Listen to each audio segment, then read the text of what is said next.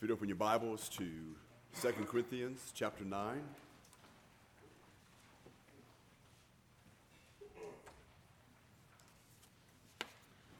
While you're turning there, I just want to bring your attention to a couple things. There's two short articles in the bulletin. One is called Don't Be Fooled by Nice, and the other one is Why Your Christian Friends Have Become LGBTQ Allies. I just think those are good practical things to think about. Because a great deal of the church is being affected by a lot of things that are going on in our culture, and I think that some are unprepared and are unwittingly ending up kind of compromising the truth of the Word of God for various reasons, and so we need to kind of take a look at that and kind of be challenged to consistently think and act biblically regardless of what the price may be for us. Let's pray. Father in heaven, again, we thank you for the opportunity we have to gather here today. Father, as we now turn our attention specifically to your word, we ask you to bless our time as we continue to finish up our study here in chapter 9 of 2 Corinthians. And we ask, Father, that you would continue to challenge us and change us, that, Father, we may become more like Christ, really in every way. That, Father, we may be instruments in your hands and used effectively for your purposes in the lives of others. We do ask these things in Christ's name. Amen. 2 Corinthians 9, beginning in verse 8, it reads this way, "And God is able to make all grace abound to you, so that having all sufficiency in all things at all times you may abound in every good work. As it is written, he has distributed freely, he has given to the poor, his righteousness endures forever. He who supplies seed to the sower and bread for food will supply and multiply your seed for sowing and increase the harvest of your righteousness. You will be enriched in every way for all your generosity, which through us will produce thanksgiving to God. For the ministry of this service is not only supplying the needs of the saints, but is also overflowing in many thanksgiving to God. By their approval of this service, they will glorify God because of your submission flowing from your confession of the gospel of Christ, and the generosity of your contributions for them and for all others, while they long for you and pray for you because of the surpassing grace of God upon you. Thanks be to God for his inexpressible gift." Again, I think as Paul continues his thought here, that one of the things we want to kind of look at as he, again, is speaking a great deal about this gift, financial gift he wants these believers to make sure that they gather together and send to Jerusalem, is to kind of take a step back and look at it from maybe a little bit of a more broader perspective and recognize that what he's getting at here is that the way that we live our life, every aspect of our life, our attitudes towards people, towards things, towards the needs that others have, that is deeply or intimately intertwined with the salvation we say we have. We say that we believe in Christ. We say that we are Christians. And again, even though most of us understand that that's more than just meaning that it's something we do on Sunday, and so therefore because I'm a Christian I go to church, but that this really does affect every aspect of life, that there's this idea that I am being transformed, that I have been saved for something, not only so that I can go to heaven, though that's a great thing and a marvelous thing, and we want that to happen, but it's more than that. This idea of being rightly related to God really challenges and is to change every aspect of my being. There are certain events or certain things that we do in life that we believe should normally bring that about. What we're most familiar with is when we get married. When we get married, our life is to become very different from that time forward. From that time forward, life is really lived more in the sense of we and no longer I. And a new life is formed, a new life is made. And so a lot of things are going to go maybe in a different direction than maybe it normally would have because of this union with this individual. So the norm is that we are going to be different really in every facet of our life. When we begin to have children, the same kind of thing takes place. Our life continues to change. There continues to be new things added into our life that are going to bring about a radical change in the way we think and in our approach to people, just in the way that we mature. In fact, some of these things causing us to mature, maybe a little faster or to a greater degree because of these new responsibilities that we have, because of this relationship that we have now with our wife, the relationship we now have with our children, and we kind of move forward in life. So the idea here that Paul wants these Corinthians to understand, because again, remember, most of these individuals in this church, they're probably wealthy, they have money, That's not the issue. Paul isn't trying to milk them and make, enrich himself so they become poor. He's not concerned about that. He's not trying to get rich. He really wants the needs of the believers in Jerusalem to be met because of the famine that's hit the land. But he really is concerned genuinely with where these individuals are at this stage in their life.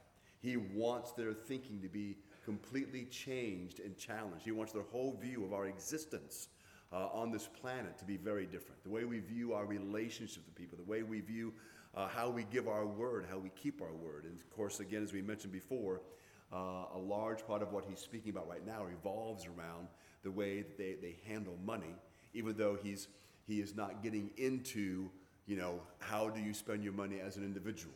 But their attitude in general towards their finances, towards the needs of others, and then, of course, their attitude towards the needs of others as a congregation and as a church. So in verse 8, he does say, "And God is able to make all grace abound to you, so that having all sufficiency in all things at all times, you may abound in every good work."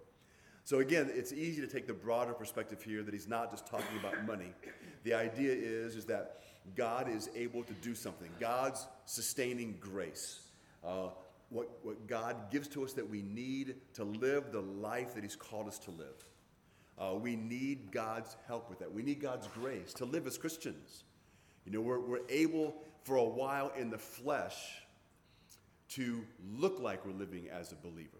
There are certain things we can do in our own energy that can mimic what a believer does. The idea behind here is that the grace of God, that our relationship with God is such that the grace of God is this continual resource that is in essence poured into our life that we have access to, and that we will then be sufficient because of the grace of God to do all the good things that God wants us to do. So again, God really is concerned that we live a life of good works, but it's never the idea that we easily become confused with, that somehow it's these good works that are going to earn for an individual salvation. That's just the farthest thing from his mind.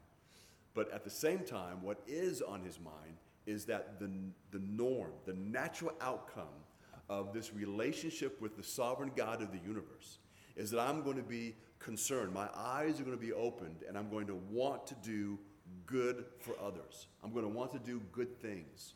I want to do that for the sake of Christ and because of Christ. And God is telling us that he's called us to do that, and that he's supplying us with what we need to do that. He's not just telling you on your own strength to go out and do this. He is going to supply what we need. If you need boldness, if you need courage, if you need finances, whatever it is you need. So it goes from across the realm, across the spectrum, whether it's boldness and courage, whether it's opportunity and assertiveness, or whether it's finances that we need to make something happen, whatever it is, God's going to supply us with those things. And so we need to, in essence, we live by faith. We need to live our lives believing that God is going to be supplying these things for us, that you are, in essence, adequate for what God has called you to do. You are not adequate in and of yourself. You are not adequate because you have a certain kind of personality. You are not adequate because you have certain kinds of gifts and abilities. All those things may come into play, but you are adequate not because you are self-sufficient, but you are being made sufficient by God and by his grace. And so there is then no reason for you and I to hesitate when it comes to doing good things. And it may be, and maybe it often is, small things that no one else notices. We do need to make sure that we get away from the idea that it's always to be these big things that others can see. It really doesn't matter if others can see. On one hand, it does, because Jesus said in the Sermon on the Mount that we are to do our good works before men. We are to do them in the open, not to bring attention to ourselves in an arrogant way, but the idea behind that is so that people will honor the Lord. They will see what we're doing and honor the Lord because of what we are doing. We are so identified with Christ. And so, so we're not trying to hide these things, but we're not trying to bring undue attention to them, but we do take advantage. We need to be aware of what's going on around us and then do good for others, whatever that may happen to be. And we do so again because of Christ. And in that we will have an impact. We will have an impact on the lives of others. And again, it matters not if you're having an impact on the lives of 3 people or 3,000. That's not the issue. We want to be the instrument in the hands of God. And so what we need, he will give to us. We need to believe that. We live in an age where what we think about ourselves, the confidence we have in ourselves seems to be, there's many things that are a big focus. That's one of them. I don't have a degree, or I don't have that kind of smart, so I just can't remember things. And we have all these excuses as to why we cannot do things.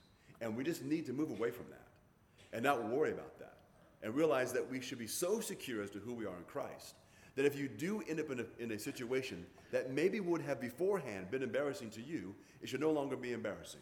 To where you can just simply say to somebody, I'm not as smart as you and I don't know the answer to that question. But you still do what you need to do to help them out.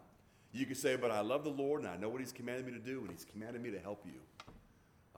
And he wants me to pray for you while you go through this difficulty. I don't have the answer to your philosophical question as to why this is happening in your family. But I know I can pray to you, and I'm praying to a God that I know exists and answers prayer. And you can do that. And there are times, I remember reading the story of a professor once who really took a great deal of joy in belittling Christians among his students. This was a college professor. And he took great joy in undermining their faith. I mean, it really brought a thrill to him. When he would hear stories of individuals who say they used to go to church, they used to be Christians, or whatever the case happened to be, he would be excited by that. But at the same time, he admitted later in life that he was looking for one thing, and he ended up finding it. And there was a young lady once, after he had gotten through the class and had done the normal things that he did to belittle Christianity and to mock the faith and to mock the Bible and to mock those individuals who believed in Christ. This young woman approached him. She was a freshman, and she told him that despite all the things that he had said, and even though some of the things he had said she had never heard before, she was always going to believe the Bible. And he asked her why. And he said, because it's God's word, and I believe what God says. And he said that what he was looking for, on one hand, was to find that one individual that would stand their ground regardless. Someone who had what he would call genuine faith, faith that would not be undermined so easily. And so as a result of his encounter with this young woman, and what she said to him wasn't profound. She didn't paint him into an intellectual corner and say, well, since you can't answer my questions, you need to, none of that happened. She just said that she was not going to be swayed by what he said, and that she was going to stand firm. And she unashamedly stood firmly on the Bible. And so he ended up going to a used bookstore, found a copy of the Bible, and took it home to read it. Now remember, he was a professor. He's one of those intellectual guys, so he read the Bible from cover to cover in 2 weeks. A lot of people aren't going to do that. And then when he finished, he read it again for the second time. And then when he read it the third time, he became a believer. And his entire life changed. And so we need to recognize that all that this woman needed, which was courage and assertiveness, God gave her at that moment, and she was used by God in the life of this individual in a way that she would have never imagined. And so we need to stop trying to figure out in advance how things are going to go and just follow what the Lord wants us to do and do good. And do good to those who do evil to us, and just follow the simple commands of the Bible. And remember that here, according to this, God is able to make all grace abound to you. And so when you are feeling inadequate, ask God to fill you with his grace. When you're feeling adequate, ask God to make sure you're not depending upon yourself, but that you're depending upon his grace. And believe that he will supply it to you. And remember this also, that most of the time, the grace that you need for Friday will not be given to you on Monday. So you're not going to be gearing up that week feeling braver and braver. It will be given to you at the moment that you need it. And God is faithful in that way.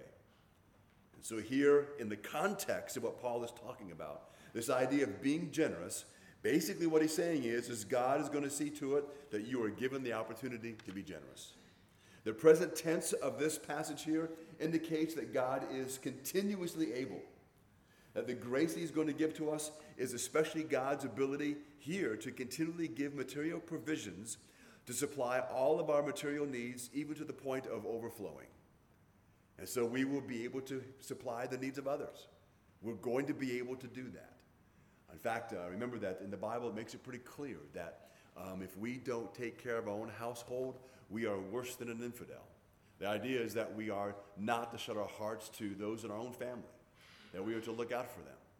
And so again, we are reminded that money is a tool as well as a gift that God gives to us, and we need to use it and not to hoard it. But again, it all comes back then to our attitude, to the way that we are looking at things, and again, revealing the dependency that we have upon God. John MacArthur says this. He said, God gives his son to all believers, but as we've previously noted, he blesses in a unique way a unique way to generous, cheerful givers. In fact, he blesses such believers on such a grand, immense, staggering scale that it beggars language to express it. Trying to convey the magnanimity of God's generosity, Paul resorted to hyperbole, using the word all 5 times in verse 8. God's gracious giving has no limits. It is off the scale. Since giving naturally seems to result in having less, not more, it takes faith to believe that giving will open up God's blessing. Christians must believe that what God has promised to do, he is able to do. And so as he goes on, it says in verse 9, he says, as it is written, he has distributed freely, he has given to the poor, his righteousness endures forever. So Paul is quoting from Psalm 112, and that substantiates this principle of giving that he is now applying to the church. What Paul is advocating here, again, is not a new truth, as we said before, but this idea of generous giving has always been God's plan. And remember, that would make sense because being stingy is the natural effect of what? Sin. I don't know if you've ever heard this story before. It's played out probably on a regular basis in the lives of little kids. But there was this kindergarten class, and they had dolls and blocks and cars and trucks for all these little kindergarten kids to play with. And there was one kid who was kind of a bully. And so he had all the cars and all the trucks and all the blocks in his corner. And he wasn't going to share with anyone. And as the teacher was watching this whole scenario unfold, all he was concerned about was what he had and making sure the other kids couldn't touch it. And of course, he was the unhappiest kid that was there and never was able to play with those things because he was worried that somebody would come in and touch him. Meanwhile, after a while, the other kids just got bored asking him, and they all just played together and had a great time. And again, being stingy, no one taught this kid how to be stingy and selfish. He was stingy and selfish, and he wasn't happy. And so that's just the norm for the individual. That's the sin nature. That's where that takes us. And so there's this idea that is throughout the scripture that we need to be generous individuals. That would be generous with our money. That would be generous with your time and generous with your love. We live in a world that's stingy in so many ways because they're trying to prevent themselves from being hurt. They want to prevent themselves from suffering loss. And what they do is they want to build fences and they want to build walls and they want to be careful around individuals. They want to control the situation. The more you live that way, the greater the unhappiness you're going to have. And maybe the greater the experience of betrayal and all the rest because you're putting all of your stock in one thing. Paul wants these believers to live a free life, to be free from the bondage of sin. And the bondage of sin includes that, this desire to be stingy and selfish for whatever the reason, even if it's just to kind of protect yourself. You end up not protecting yourself. We need to be so free in Christ and so make ourselves available to this relationship that we have with Christ that we are able to absorb the blows of the world. Because the blows of the world are coming anyway. You're going to be betrayed in your life more than once. You are going to be ripped off. It's going to happen. You can't prevent all of it. But we don't despair of life when those things take place. We don't think that life is over because maybe one of our best friends has betrayed us. Because we know who we are in Christ. We know that we are accepted by God. We know that we'll never be rejected by God. We know that we find our worth in Christ. And that really does carry a great deal of merit, a great deal of strength. There's a reality that is in that. We are to be, if you think about it, even though we can act weird as people, the most stable, psychologically stable people in the world. We've got nothing to prove, nothing to hold on to. And everything we have has been given to us by Christ. And that really is the idea, I think, that Paul is bringing across here. So again, specifically, Paul is quoting Psalm 112, verse 9. Again, he's talking about here the righteous man. And this righteous man, among his other virtues, is generous in sharing with the poor. The one who gave to the poor did so voluntarily and not out of a desire to even merit favor with God. His action was to scatter abroad And this produced fruit that demonstrated his salvation, or proved that his salvation or that his righteousness was genuine. The poor here describes the man for whom life and living is a struggle. The man who is in the reverse of the one who lives in affluence. The fact that his righteousness endures forever seems to imply that there is some kind of eternal reward resulting from a giving heart, especially in giving to those who are in need and those in poverty. Now again, remember that I've said this before, and I'm not trying to detract from the message, but remember that the poor in those times are very different than the poor today. We have to be a little discerning with the poor today. Because we do, in our country, it's a fact of life that we have the richest poor on the planet. So you may have to ask some questions to find out those who are truly poor, those who meet, I guess, the requirements that are in the scripture as far as an individual is poor. But when we find those individuals, we need to help them, and we need to be generous. I tell people, we don't get as many calls as we used to because the phone, there's not really a lot of phone books floating around. But it used to be that a lot of individuals, when they find themselves in trouble, they would just open the phone book, go to churches, and start calling every church they can, asking for money. And so there are those who found that's a great way to supplement their income, is by doing that. So they would have all their different stories, and through time, they would find ways and different words and phrases that would work, that would kind of trigger certain churches to help them. And we still do get calls, and I ask a lot of questions. But my goal really is this. My goal is to weed out as much as possible those who are trying to just take advantage and don't really have the needs that they say they do. But I have another goal, and that is this. That is to find those that are in genuine need. And our goal as a church is to help them. If there's not going to be a token. There's not going to be, if a lady calls, it's because it's usually a lady. It's usually maybe a widow, someone who's very poor, and they live in a mobile home, so their electric bill is out the roof because of their window unit of their AC. And so all of a sudden their fixed income doesn't go very far because all of a sudden they get an electric bill for $600. So my goal is never, if I find that there's a genuine need, to say, well, we'll give you $25 for that. Or we'll send you $50 for that. Because a lot of churches, that's what they do. In fact, some churches, that's what they do for their own members.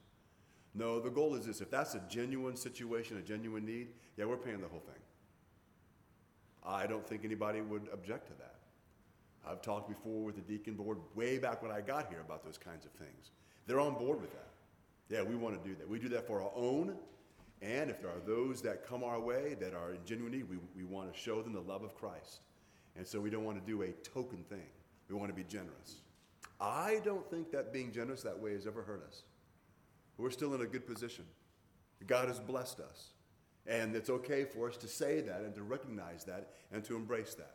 And we just continue to go forward, doing the best that we can. And that's what we want to do as individuals. That's what we want to do as a church. And that's what he's talking about here. So again, what Paul is doing is he quotes Psalm 112 to illustrate the generosity of the man who fears the Lord, the positive results of his giving. So even though we do need to think in terms of someone who's a godly person as being pious and being spiritual, and that's a good view, as being righteous and being moral, and that's a good view, they're also generous. It's also that. So it's not, the sour face, stingy man who is godly. It's also this generous man that is godly.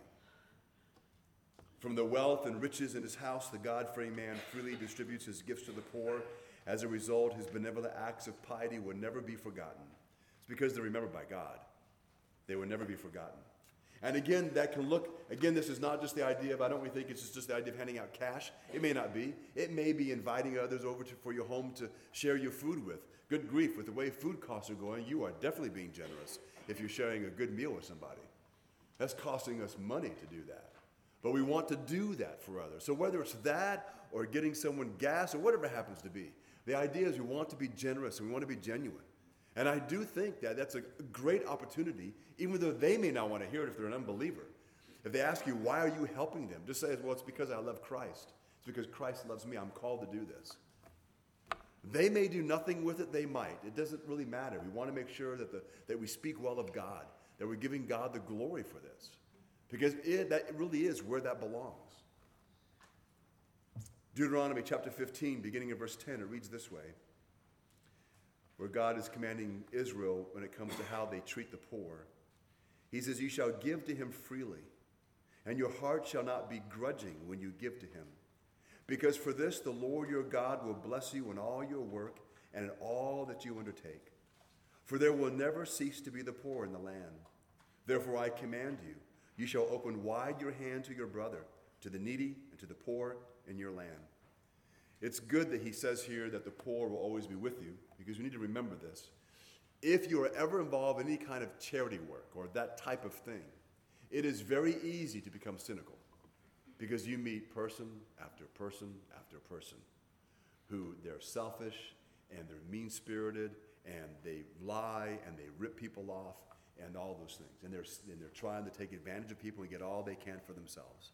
And we can become cynical. It happens to individuals who become police officers for good reasons. They can become cynical because of the majority of the kind of people they work with. Those who begin to work in the jail for whatever the reason, or prison, after a while can become even more cynical than they may already be because of the way people are and the way they behave. And so even though that's natural, we need to make sure that that doesn't happen to us. And again, we do that by growing in this relationship we have with Christ, understanding what he has said here.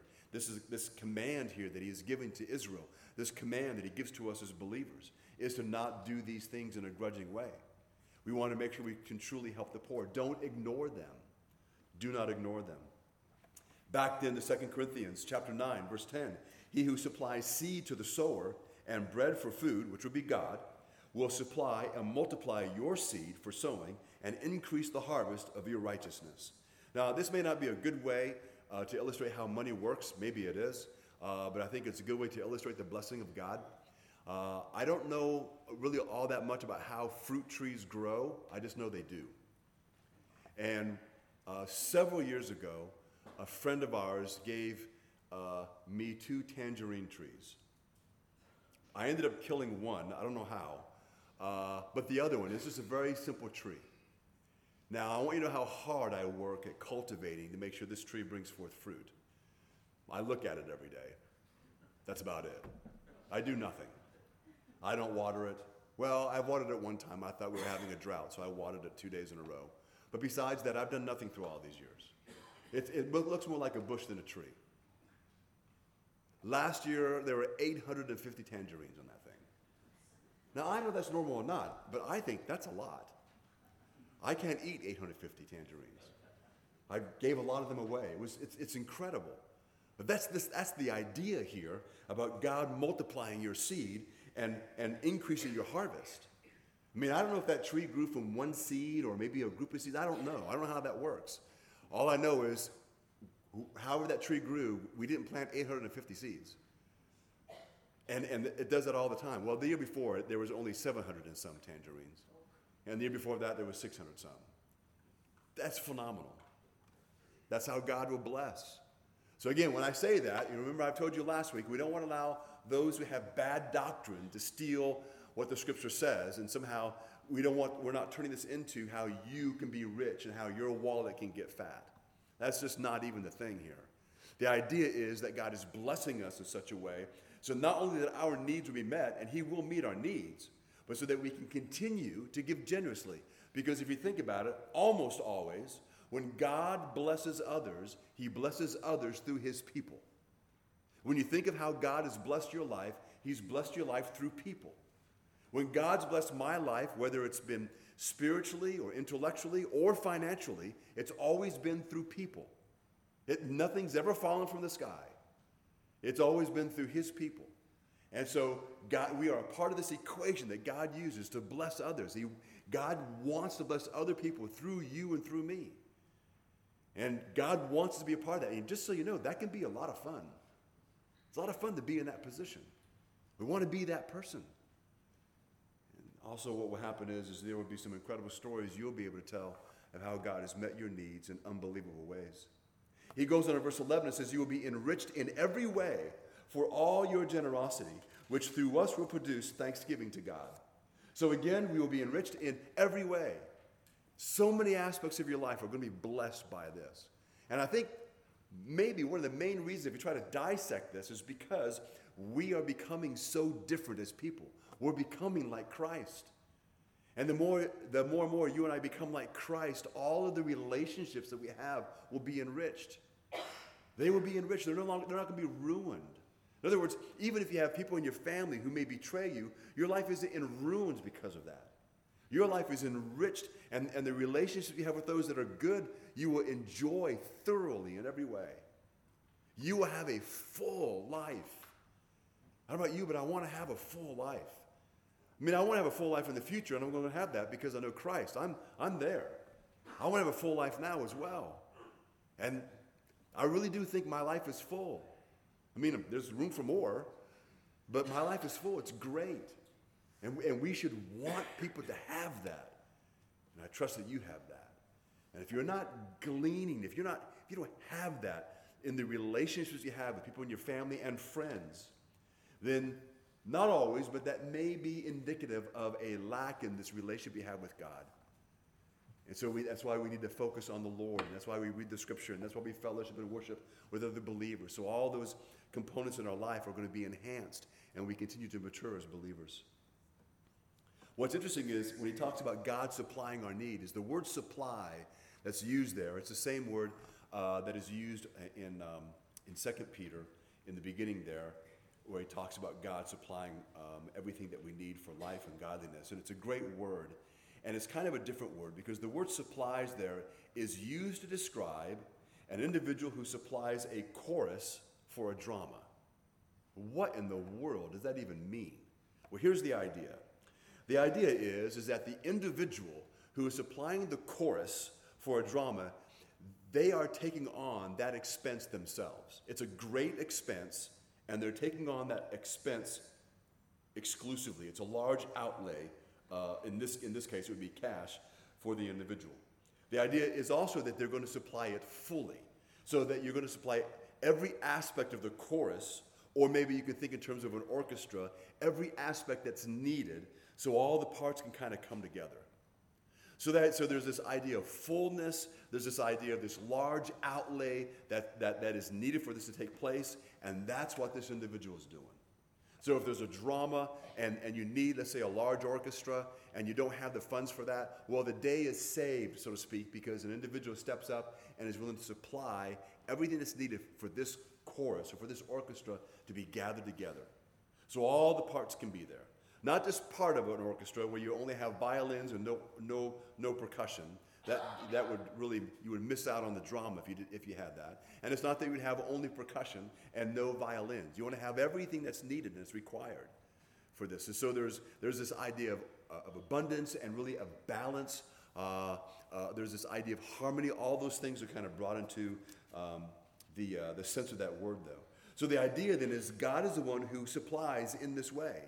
God supplies generously everything that is needed. Everything that is needed that will enable us to continue to give is being given to us by God. That's how he wants us to think about these things. So God, again, who supplies physical food, would supply material blessing and spiritual nourishment in time and eternity. In the last passage here, Paul alludes to Hosea chapter 10, verse 12, which again depicts righteousness like a crop that was to be harvested. The idea of increasing harvest of your righteousness. Again, that doesn't refer to personal righteousness, but this is the idea that because we're already complete in Christ and we have the righteousness of Christ that we stand before God, the harvest of our righteousness speaks of the eternal rewards that we acquire because of our righteous behavior. So again, what he's trying to do is to help bring together this tightly woven idea of our salvation and the way that we live life. And of course, generosity describes the individual who is free of pretense and hypocrisy. They're not self-seeking, they have an open heart, and in this case, it's seen by an open pocketbook. So the implication is that the Corinthians' giving would not be soiled by selfishness or by greediness. This giving, then, is not only an act of worship, which it is. We need to remember that when it comes to the life of the Christian, that worship is not just this thing that we do on Sunday morning when we gather together. Worship is a word that does mean service.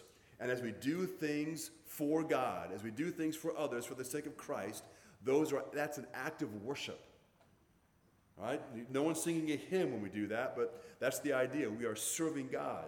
And so it is an act of worship, but that also enhances worship.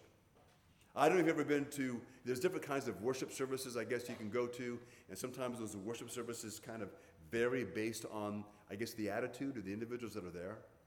It usually can be seen or felt more strongly in smaller churches because you don't have all the glitz going on. Like, there's no full orchestra that's drowning out our singing, and, it can be very uplifting. But the idea is the attitudes that we bring with us to church just kind of sets the tone for what the service would be like. And so the idea here is that if you have a small gathering of believers who are growing in Christ and have a generous spirit, when they come together to worship, there's going to be this joy, this depth of joy that is there as these individuals come together to worship God. And so there's this idea that Paul is getting across here, how worship is going to be deeply affected by all of this. Again, he says, for the ministry of this service is not only for supplying the needs of the saints, but is also overflowing in many thanksgivings to God. By their approval of this service, they will glorify God because of your submission, flowing from your confession of the gospel of Christ, and the generosity of your contribution for them and for all others, while they long for you and pray for you because of the surpassing grace of God upon you.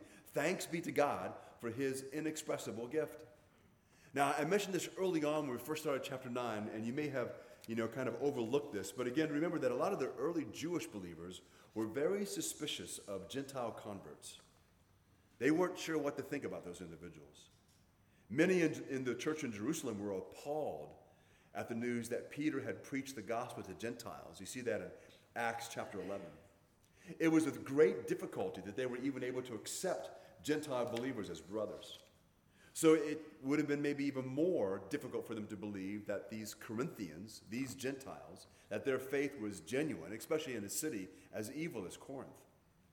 Because the city had a reputation for being so immoral that if you were corrupted, they would say you've been Corinthianized.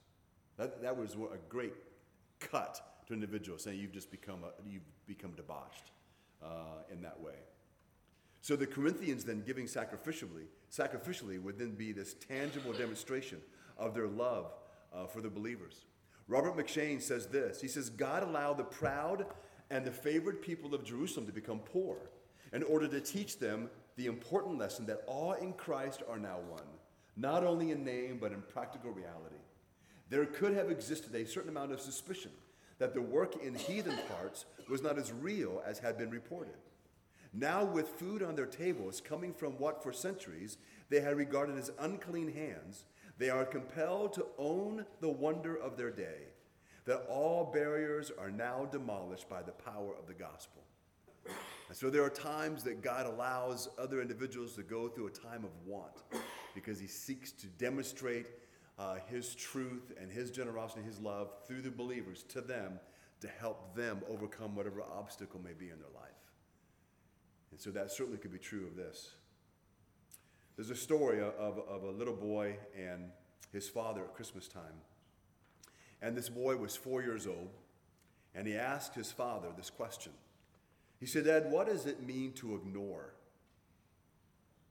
So his father explained that it meant not to pay attention to someone. And the boy responded and said, well, I don't think that we should ignore Jesus. Dad was puzzled by that. And he said, well, I don't either. Why do you think that? And he says, well, we sing that song at Christmas. Oh, come, let us ignore him. So his dad got a little chuckle from that. Said it was not the word ignore, it was the word adore. But then he was thinking about that, and he says, sometimes it seems that when we sing that, maybe that is what we're singing. We ignore God's indescribable gift while they furiously pursue exchanging, and while we furiously pursue and exchange and collect expensive junk that nobody really needs. And so what we need to make sure we do is that we support the needs of the church by supporting missionaries, by supporting opportunities for the gospel to penetrate unreached people groups and all the rest. We need to first seek his kingdom and his righteousness. We need to make sure that we're not ignoring Christ by ignoring those that are in need. Let's pray. Father in heaven, we thank you again for your goodness to us and for how generous you've been to us, Father, through the years. Father, I'm sure that if we were to sit and kind of speculate and evaluate things, that we may believe that others have been, you've treated others or given others much more generously than you've given to us. it's just selfishness on our part. I think, Father, most of us, maybe all of us, can agree that you have been more than generous to all of us in so many ways. And we really are grateful. We pray, Lord, and ask that you would forgive us for not being as generous to others as you've been to us. We pray, Lord, that if there is a stingy spirit within us, that you would not only forgive us, that you would help us to suppress that, or to cut it out completely. We pray that you would help us to be generous with our time, our love, our money, whatever is needed. That, Father, others may speak to the praise of your existence and of your greatness. Help us, Father, to be deeply appreciative of all the generosity that has been sent our way. And to realize that the best way for us to express our gratitude for all of that is not only in giving praise and glory to you, but is also likewise turning and being generous to others. Forgive us, Father, for not really believing or maybe even thinking about the fact that you will supply for us everything that is needed for us to live this generous life. So, Father, we pray that you would help us to live that way. Help us to give that way in whatever way that we are to give. That, Father, as individuals and collectively, Father, we may live our lives in such a way that others really cannot help but notice that we are uniquely different. And we pray that through that you would give us opportunity to share with them the why. It's because of Christ and all that he's done. And so, Father, we are grateful. We thank you. And we do ask these things in Christ's name. Amen.